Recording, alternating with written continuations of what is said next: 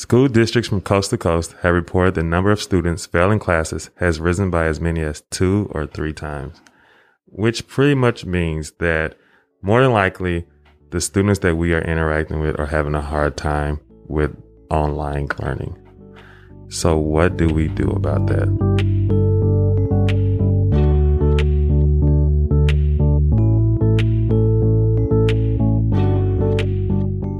Welcome back to the Learning and Community Podcast, where every week we explore resources and ideas to maximize the impact of youth workers across our community.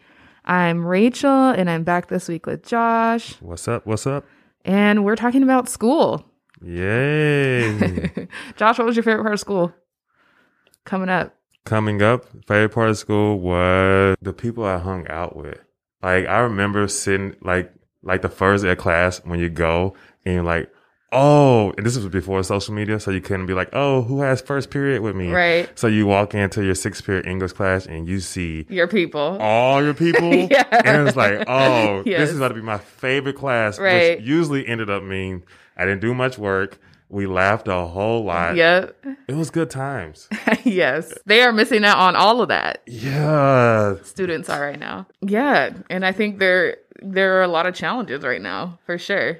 Yeah. Like the things those are the things that kept you kind of coming to school, right? Yes. Like kept you showing up is like relationships, and they don't really have the same access. I mean, a lot of folks are talking about social media and what a big part that plays in a relationship, but ultimately, like, you can't really build relationship over a screen. Like, it's really hard. It just is. It's hard. It's not how we're wired. We're wired to be together and like relationships, and there's things that goes off in our brains when we are together and see each other, and facial expressions, like, you need that, and you can't get that through like a screen. And social media is cool for connecting people from like I'm still connected to people in Texas, but it's horrible for me and people that are right here in front of me because I'm always on my phone. Well, not me, but when kids miss out on social emotional learning too. Yes. Like, that's a huge part of learning. Yeah. So, I mean, it doesn't surprise me that the stats say that there are 2 to 3 times higher, like, of failures of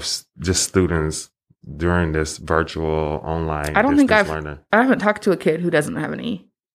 I don't think. Yeah. Very few kids I know are passing all of their classes. Yeah. Even kids that are like normally, fairly like decent students, like B's and C's, Yeah.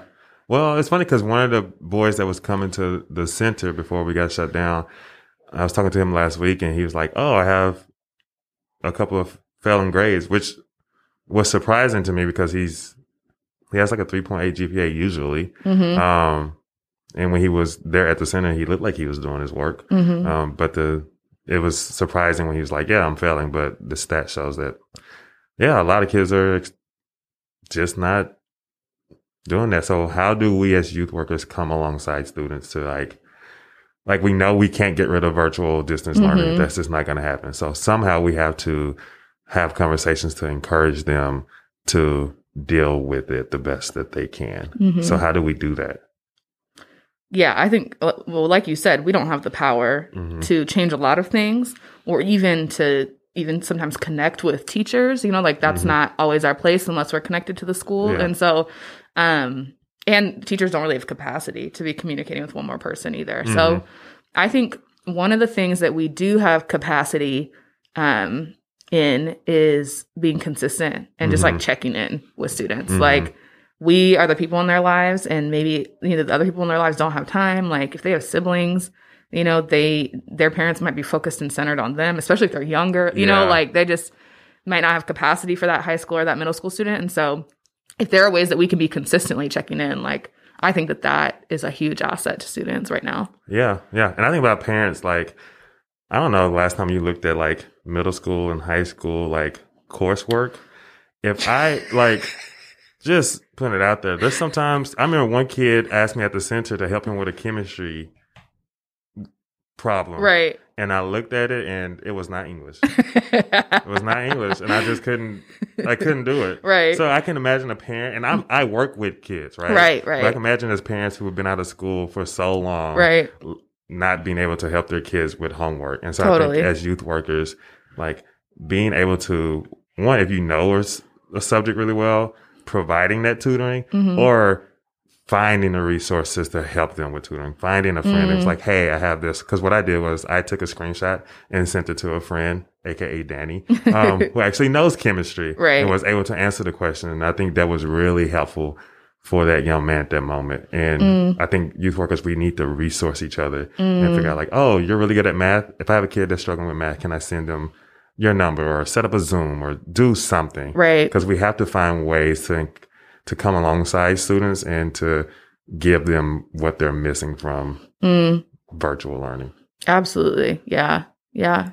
Another thing that I think I would have found helpful during this time was I was the type of student that was like, I could kind of coast by on just some of my natural like intelligence. So like I didn't work really hard, which meant when I got to college, I had a really hard time because I had never really done homework. Like I didn't have any systems for myself because I was like, I had just coasted so easily through high school. And so I think really similarly, like there's this it's not weird. It's like part of virtual learning, but there's this expectation on kids to have systems set up for themselves so that they can be successful. And I like something like 90% of kids are failing. So like that means most kids don't have systems. Are there ways that you, in working with your guys, have helped them set up any systems that have been helpful for them, or like even if it's just like a calendar or like I mean, one system is having the space before we got locked down again, but like, you know, a system that I had, because my boys, Lincoln High School has a day on Wednesday where they get to do, it's called open hours or something like that, where it's optional tutoring. And my system was like, go to those on Wednesdays. You just go check in, make sure you got everything. I know it's a free time. Give me 15 minutes per class or whatever to just go and ask this question. Just a simple thing, but I think one, it kept them learning, but also it would show the teacher like, oh, at least they're interested. At least they're trying. Just go ask one question. Yeah. What? Showing compassion to students right now, I think, is huge. Yeah. Of just being like, because I think before, honestly, when I first started in ministry, I think I had really high expectations of kids. Like, I was like, well, of course you should go to all your classes. Like, it just felt really simple that they would be doing all of these things. Then you start to get into the context that most kids are living in and experiencing in a classroom of 45 other kids, or, you know, like, and you start to have some empathy. So compound it on top of that, this virtual learning, living through a pandemic, among everything else that's happened this year, you know, exercising some compassion for students and just saying like, hey, if this is what you can do, give that. Yeah. And I think that could be a really helpful system around the social emotional piece for you to extend to students, is like, hey, your teacher really just wants you to communicate with them. Yeah. So if you didn't get it done this week, just shoot them an email or a text or something to let them know that you're trying, like you're present, you're here. Yeah. You know, even if it's that small, helping, I guess what I'm trying to get to is like helping students establish a safe line of communication with their teachers could be huge. Yeah. Even if they are really struggling in a class or are just really struggling with life and feeling overwhelmed, you know, is giving that clear line of communication, I think, leaves room for empathy and compassion to be exchanged. Yeah, they need that. Like, just give me something. Like, and I think just having understanding and empathy, like you said, like, because there's a lot going on, virtual learning, and then teenagers' brains are operating at a completely different level. Right. Like, other than toddlers and infants, teenagers' brains are just going crazy. So there's just a lot going on. And there's so much input. Yes. Like on top of stuff that they're trying to get from school, like they're getting input from everywhere else. All the social media, the friends, the this, the that, like so much. And so I think having that understanding and empathy, but then also giving them very small, obtainable goals. Like, hey, this week, if I was youth work, I was like, hey, one of my boys, I was like, hey, you're having trouble staying awake in class. Like, all right. You check into class every day for this week. I'm going to send you a pizza to your home. Yes, incentives. And that was something easy. Kids like food. I did it, but I also coupled it with a Zoom call. It's like, all right, I'm going to send you a pizza and we're going to Zoom call. Because that way we still have a relationship. But also it gave him something small that he can work towards that was like obtainable. Right. Not something like, well, if you get all A's in 6 months, I'll do this. Like, that's too far. We're trying to make it day by day now. Right. Like, so let's give them small, obtainable goals that like gives them something that they need, which is relationship, and something that can make them feel good about themselves. Well, that's a win-win for a youth worker, right? Yeah. let's jump to take 3, because I actually think that is a great jumping off point to this takeaway.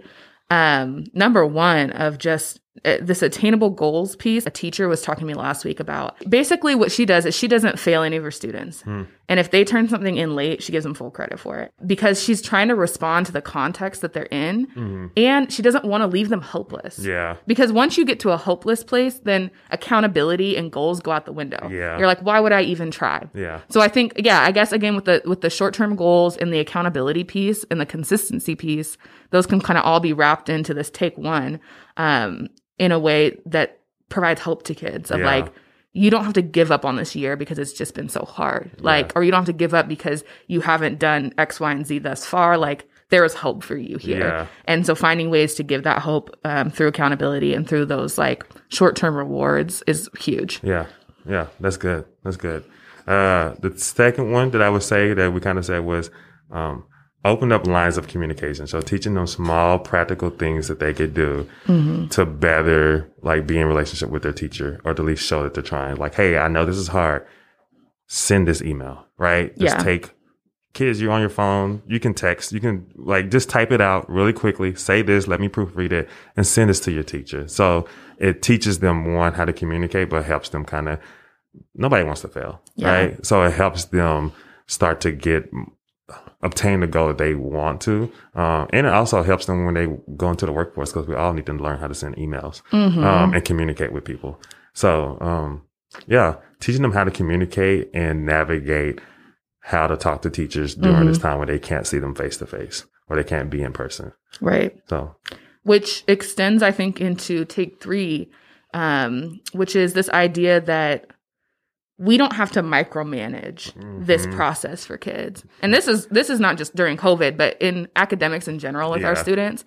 I think there's a temptation as youth workers, as maybe the only caring adult in this kid's life or whatever. Like, I hope that's not the case, because that's not really healthy for you. But sometimes it can feel like that. You are not the be all end all, and that E or that F is not going to ruin their life. Yeah. And so giving yourself space to say, I'm going to give what I can, but ultimately my goal is relationship with you. My goal is not that you'll pass all your classes. That's not my job. Yeah. That's your job. And I want to equip you and help you do that, but I'm not going to micromanage this process at the risk of ruining relationship. Yeah. And so I think as youth workers, there's opportunity here for us to have hard conversations with kids, to open up lines of communication, to hold them accountable through incentives and things like that. But at the end of the day, our call is not to micromanage the learning process. No. But it is to help them get where they want to go and help them achieve their goals. And I hope that most kids want to graduate from high school, right? Yeah. Well, it's like we have to, I think as youth workers, we can always look at kids like, well, I did this and graduated, and we don't actually take time to be with them in this. Like, this is hard. This is confusing. This is not fun. This is not like what I would want to do. So take time to like understand that, and then what would you want? What would best serve the kid, and not necessarily your motives of like getting them to pass. Like I said, not micromanaging them. And an F, it's not ideal, but hey, things are hard right now, right? So how can we improve upon this F? How can we move forward? Right. Because at the end of the day, that's what we always say, opportunity for relationship. Everything we do as youth workers is to create opportunity to build relationship with a kid. Yeah. And if that goal shifts from our line of sight, then we got problems, you know? Yeah. But at the end of the day, like this hard conversation that you're having with your student about grades, about academics, about their needs is about relationship building. Yeah. Cool. Well, thank you guys for joining us this week. We'll see you back here again next week to talk and tackle some more hard questions. We're looking forward to it. Peace. Peace.